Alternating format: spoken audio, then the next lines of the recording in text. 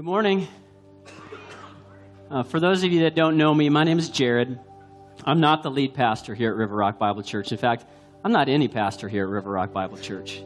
I did spend almost the last 4 years volunteering in the toddler room, if that's something. Until recently, they actually came up to me and said, "Hey, Jared, we know you've been serving in the toddler room for a while now, and we've got some new people that wanted to sign up. So if you want to take a break, that's okay," which I think is the polite way of saying, hey, the kids don't really like you there. So you get booted from the toddler room, and this is what you get, all right?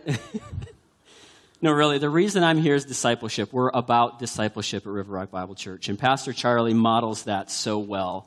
He knows my wife, Devin, and I are preparing to go into full-term missions, and he says, man, what a great way that I can help them do that by allowing Jared the opportunity to preach here, by guiding him through this, allowing him to make mistakes, and giving him feedback on that. So thank you for this opportunity. Discipleship, and he's willing to sacrifice good preaching for the sake of discipleship. So sorry, not sorry, I guess. The title of today's sermon is All the Answers, and I've got to come clean. I don't have all the answers for you today, but some of the answers doesn't make for a very good sermon title. But I think we're going to go through some very important stuff today, stuff that people really struggle with in life. How do I find peace? How do I have the power to get past the struggles that I'm dealing with in my life? And how do I find purpose in my life? And I think we're going to find a lot of that in this passage today. It's a really neat passage, and I'm excited to get into it. So let's pray. Join me in prayer. We're also going to be praying for Dave Roberts. He's the lead pastor of Grace Bible Church. Every week we like to pray for a different church in our community because we're united as God's church, right? Dear Heavenly Father, we thank you for this day. We thank you for the opportunity to come and worship you together. God, you have given us so many great gifts, and you are willing to do so many great things through us.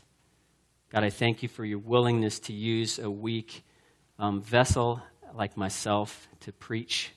We pray that you would prepare our hearts to receive the message today, to change our lives. God, we pray for Grace Bible Church. We pray that you would make them a church that is unified in spirit and purpose so they can do amazing things in this community and the world beyond. In Jesus' name we pray.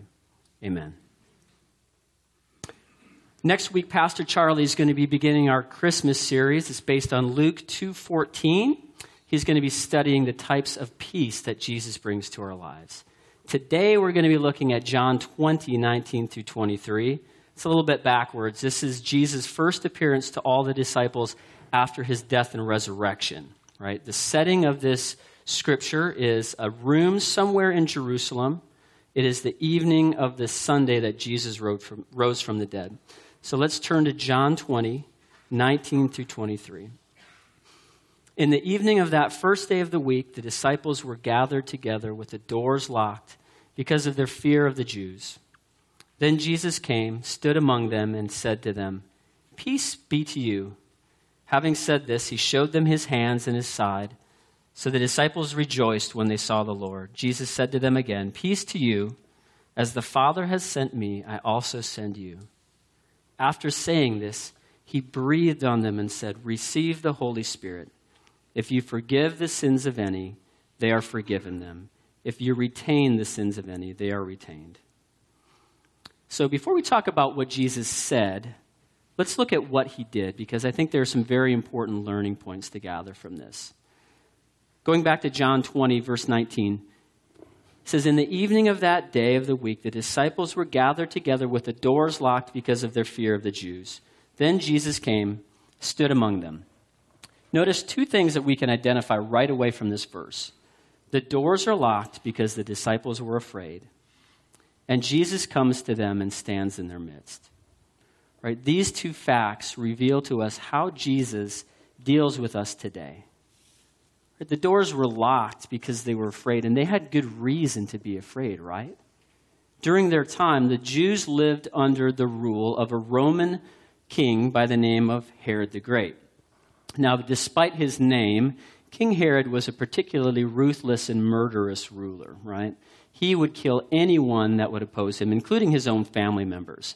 So public beatings, hangings, crucifixions, they were common forms of punishment for Jews in that time. Well, the disciples spent the past 3 years of their lives openly following Jesus, and he claimed to have the power and the authority to overthrow both the religious and the political leaders of the world.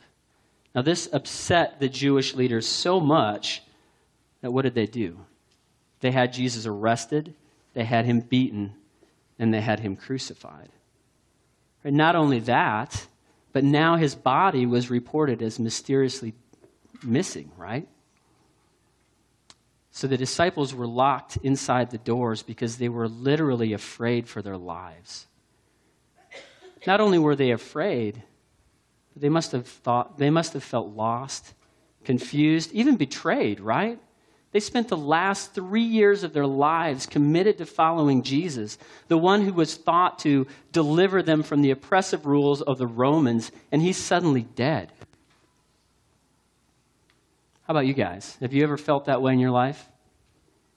You ever gone through times when you've been struggling with fear? Maybe some of you are dealing with that right now. Maybe life's not turning out the way you expected it to. Maybe you have uncertainty about the future. I remember what my life looked like 9 years ago before I put my trust in Christ. All the things that I put my trust in for purpose and fulfillment and satisfaction, they all failed me. I was isolated and afraid. My marriage was in ruins. I was struggling with alcoholism and depression. I was to the point where I had literally given up on my life. But let's see how Jesus responds. Jesus comes to them, and he stands in their midst, right? He didn't have to knock on the door. He didn't call through them. He didn't have to open the door. Jesus has the supernatural ability to defy the laws of physics. The locked doors could not keep him out. What does this mean to us? It means today in our lives, Jesus can go to places that no one else can go. He can reach us and reach into us anywhere and anytime. All the complex layers of your life that neither you nor anyone else can understand is familiar territory to him. In fact, Christmas time is coming. What a great time. What an exciting time. We get caught up in the parties and the presents and the cookies and Santa Claus and family and all that stuff, and sometimes we forget about the real gift, right? Jesus demonstrated his ability to come into our lives. He left heaven, this perfect paradise, to become a man so we could have a relationship with God. He entered the world so he could enter our lives. Jesus not only has the ability to enter your life, he has the desire to as well. Jesus came right into the middle of their meeting. He didn't stand outside the door and call out to them. And that's the same way he responds to us. He doesn't call out to us from a safe distance to avoid getting messy, right? He doesn't say, Ray, stop messing around with that fantasy football all the time. Pull your life together. Get rid of that sin and come to me. No, Jesus comes down into the brokenness, into the pain, into the addiction and the sorrow, right? He knows who we are. He comes to us at our worst, and he wants us to know him. I wasn't looking for Jesus 9 years ago. He came to me. Right? He fought for me when I wasn't really willing to fight for myself. Right? He changed my life forever that day. And the things that he offered me at that time are the things that we're going to talk about next. In his first appearance to the disciples, Jesus says 3 things. These 3 things are the 3 gifts he offers to us today. Right? The gift of peace, the gift of power, and the gift of purpose. The opposite of peace is conflict. The opposite of power is weakness. And the opposite of purpose is aimlessness. Think about it. How many lives have you seen ruined today because of conflict, weakness, or aimlessness. Jesus didn't come into the world, die, and rise again for anything other than to save our lives. He saves us from ruining our lives both for now and eternity by becoming himself our peace and our power and our purpose. Twice in this passage, he says, "Peace be to you." Before he says anything about power or purpose, he wants to establish peace, right? The order here is so important. The peace that Jesus gives happens before and is the foundation that any of our empowered actions or purposeful deeds rest upon. We don't initiate peace with Jesus by our actions. We can't earn peace by being good people or being generous givers. Jesus initiates peace with us. The Apostle Paul explains it like this. We're going to turn to Colossians 1:21 through 22. Once you were alienated and hostile in your minds because of your evil actions, right? Sin. Sin creates this hostility between a perfect, sinless God and us. We're enemies with God. But now he has reconciled you by his physical body through his death to present you holy, faultless, and blameless before him, right? Jesus reconciles us with God. He restores our relationship with God by dying on the cross. The peace that Jesus offers the disciples is peace that he accomplished when he died for them on the cross. There's no other way to obtain this peace. This same peace is offered to each and every one of us. I like how the prophet Isaiah puts it. Let's turn to Isaiah 53:5. But he was pierced because of our transgressions, crushed because of our iniquities. Punishment for our peace was on him, and we are healed by his wounds. If we simply acknowledge that we are sinners in need of a Savior, that Jesus is God, he died on the cross to pay the penalty of our sins, and rose again, defeating death, the wrath of God is turned away from us. All the hostility between us and God was absorbed on the cross. Justice was satisfied there, and peace between us and God was established there. We talked a lot this morning about the gift of peace because it's foundational, right? In fact, it's so important that Pastor Charlie is going to spend the next 3 weeks talking about this gift of peace. If we don't have peace with God, we'll take all these other great gifts that he gives us and we'll try to use them to earn peace. And it never works. Peace is first, and it is free. Everything else is the effect. It is fruit. Peace is the root. Before we move on, there are some of you here today that have not accepted that gift of peace. Sin in the world separates us from God. But God's desire is for us to be reconciled with him. He desires that so much that he sent his only son on the cross to die for us. It's a free gift. The penalty for our sins has been paid. But it's your choice to accept that gift. And there's no better time than now. Now let's move on to the next two gifts, power and purpose. All right, moving back to John 20:21 through 22.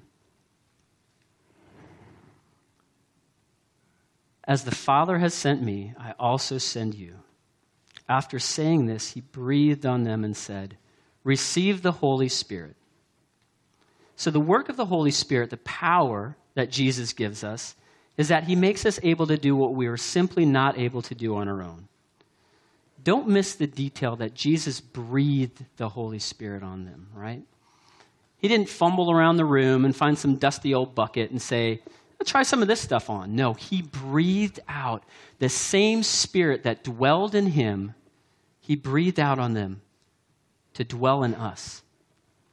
Let's turn to Romans 8:11. And the Apostle Paul talks about this gift of the Spirit. And if the Spirit of him who raised Jesus from the dead lives in you, then he who raised Christ from the dead will also bring your mortal bodies to life through his Spirit who lives in you.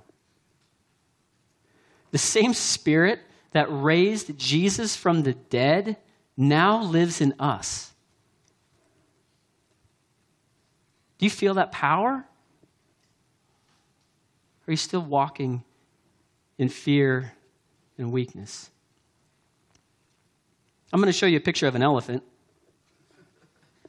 Relax, there's a story that goes along with it. So a guy's walking along, and he comes across this elephant. This big, magnificent, powerful beast. And he's standing there, and he's tied with this rope around his front leg to a stake in the ground. It's a small rope. And he thinks to himself, this elephant is so big and powerful, it could overpower this rope at any point in time and be free. Why isn't this happening? And he sees the trainer, and he goes up to them, and he's like, what's going on with this elephant and this rope? And the trainer says, of course, this elephant is so powerful, he could break free from these bonds anytime he wants. But we've had the elephant since he was a little baby. And at that time, the rope was strong enough to hold him. As the elephant grew bigger and stronger, he was conditioned to believe that this rope could contain him. He believed that he didn't have the power to break free from this rope. Don't we do the same thing? Right? I don't have anything to offer that person that's struggling down the street from me. I can't make a difference in this world today because I don't have the power. Maybe we just need somebody to come into our lives and say, hey, you're a big, beautiful elephant. Why don't you do something? Or maybe we're not experiencing the power of the Holy Spirit because we're not living out the purpose of our lives, right? The power of the Holy Spirit is not a simple party trick that we can use for our enjoyment. The power of the Holy Spirit comes upon us when we are carrying out our God-given purpose in life. Here's a spoiler alert. Our purpose in life is not the pursuit of our own personal happiness. Do you know what your purpose is? Let's take a look. Going back to John 20, verse 21, Jesus explains it when he says to them, as the Father has sent me, I also send you. Right, so just as God the Father sent Jesus out into the world, Jesus sends us out into the world. So here's what we do. You remember those bracelets, those WWJD bracelets, right? What would Jesus do? We all get those. We wear them. Whenever we wonder what our purpose is, we just look down at our wrist and we know exactly what to do, right? In fact, we don't have to ask, what would Jesus do? We know what Jesus did. We have this, right?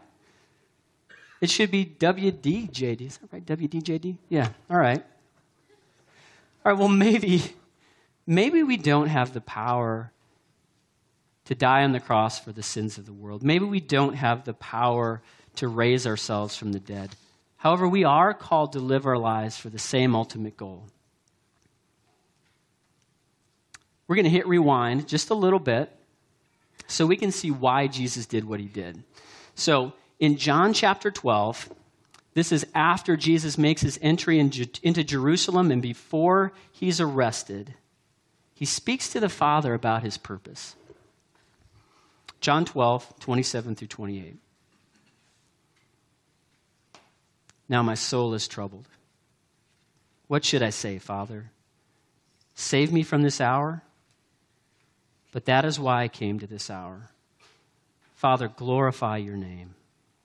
Then a voice came from heaven. I have glorified it, and I will glorify it again. So Jesus was sent down from heaven to give his life as a sacrifice to bear the burden of our sin, to bring us into a right relationship with God for the glory of God. Our purpose in life is also to magnify the glory of God. How do we do this? Okay. We're going to have to hit rewind just a little bit more, and we're going to go to Genesis 1, 26 through 28. I can't go back much further than this. I'm sorry. Then God said, "Let us make man in our image, according to our likeness. They will rule the fish of the sea, the birds of the sky, the livestock, all the earth, and the creatures that crawl on the earth." So God created man in his own image. He created him in the image of God. He created them male and female. God blessed them, and God said to them, "Be fruitful, multiply, fill the earth and subdue it. Rule the fish of the sea, birds of the sky, and every creature that crawls on the earth." So since the creation of the first man, our purpose has been the same. We have been created in the image of God. In this scripture, it says 3 times, in the image of God. It means that we are God's image bearers, right? So throughout the history of civilization, rulers would erect statues in their image, and they would place them to show their rule over a particular region. Now, God is the supreme ruler over the universe, and so he created man in his image to multiply and fill the earth to show his rule over the world, right? Well, there's a monkey wrench. Sin entered the world, right? The first man, their job was easy. All they had to do was have a lot of babies. But then they sinned. And so now this perfect, sinless image of God could not be adequately reflected through a sinful man. So sin came into the world through Adam, and all have sinned. And so now we don't cast an appropriate image of God. But then Jesus came, right? Jesus came to the world. He lived the perfect life. So he restored that perfect image of God. And then through his death, he reconciled us, right? Colossians 1, it says, we are made holy and faultless and blameless. So now, we can't merely multiply by having a lot of babies, right? We multiply disciples of Jesus Christ in every tongue, tribe, and nation. That is how we glorify God. The moment you put your trust in Christ, you are given the gift of the Holy Spirit, and you are given a purpose for your life. It's not like a video game where you have to reach level 86 to get that Holy Spirit power up, right? You have the power of the Holy Spirit. You have a purpose to your life that is much greater than yourselves. You simply need to realize the power you possess. Understand that the Holy Spirit works through us and not with us, right? That means we are not bound by our own weaknesses and limitations. So create a vision for yourselves that trusts in the power of the Holy Spirit rather than our own abilities. How do we realize this potential? This happens through having an intimate relationship with Christ. This happens through discipleship. This happens through somebody that's been there before and has walked further than we have, taking us along beside them and saying, walk with me and I will show this to you. This happens through living out your true purpose in life. You're not going to see John Rondo sitting at home using the power of the Holy Spirit to change TV channels or to warm up a Pop-Tart, right? But you are going to see men and women performing supernatural feats when they're boldly proclaiming the gospel and when they're faithfully serving others in the name of Christ.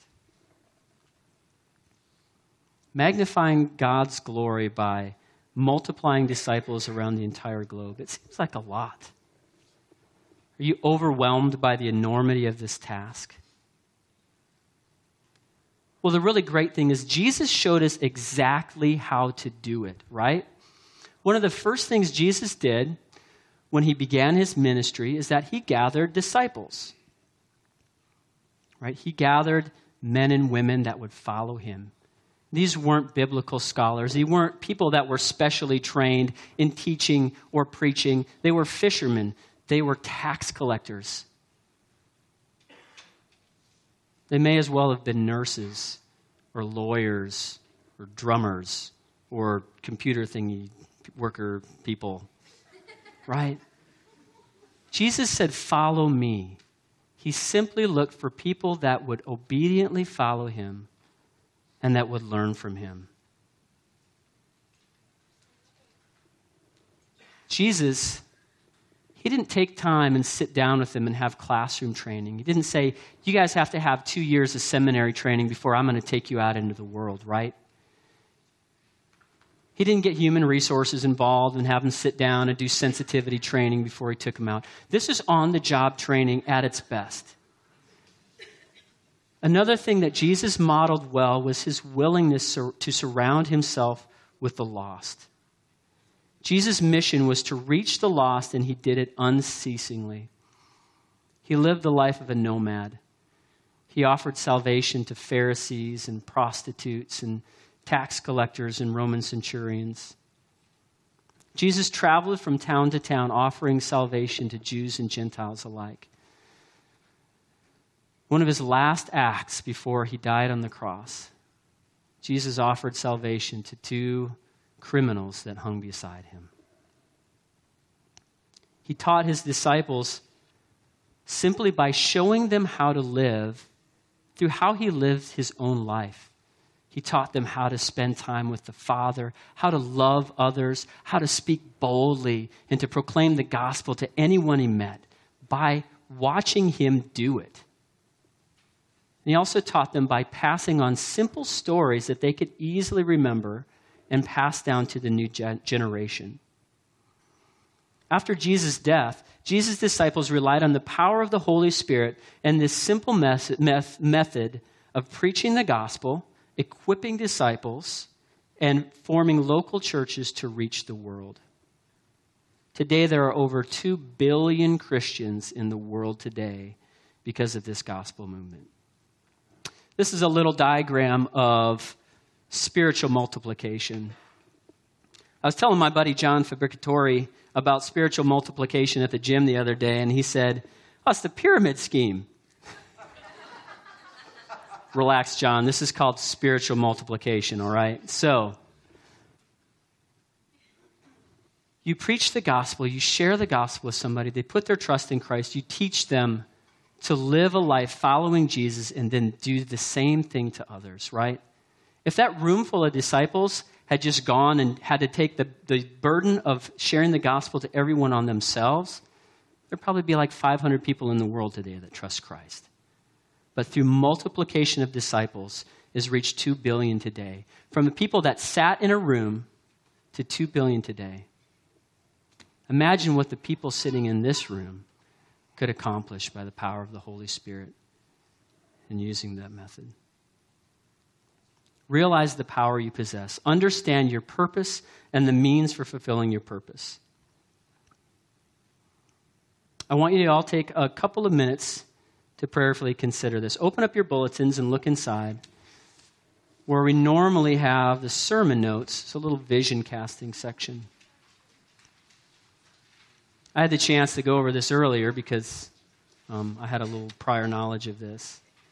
And I started thinking about how many nations God could reach through me. And I thought, maybe 5 or 6. And then I got to thinking about it. From places that I've been and from people that I've supported, I've already reached 5 nations in my life, either directly or indirectly. So my prayer is that I reach at least 30 nations, that I really reach at least 100,000 people. I'm the guy that got kicked out of the toddler room. Imagine what you guys could do. So take a couple minutes, pray about it, and fill out this vision casting worksheet.